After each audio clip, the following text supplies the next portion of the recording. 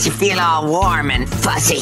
There's a restaurant owner outside of Dallas in Plano, Texas, that is serving up free meals for those in need to honor his mom. Ram Mehta, the owner of the restaurant at La Meglio, says he's been down on his luck and he remembers how it felt. At a point in my life, I was homeless. He has a sign on his door saying, if you're hungry, homeless, or can't afford a meal, please step in. No questions, no judgment. He does it to honor his late mother, who asked him a question that made him think when he first opened the restaurant. So my mom basically wanted to tell me, never forget where you came from. She asked me, what happened if somebody's hungry and they can't afford it? He took her words to heart and learned a valuable lesson about treating people with dignity. She always taught me, it's not about how you help people, it's about the respect you show. Sounds like a beautiful way to keep his mom's legacy going. If I can make one person smile, I have done my job.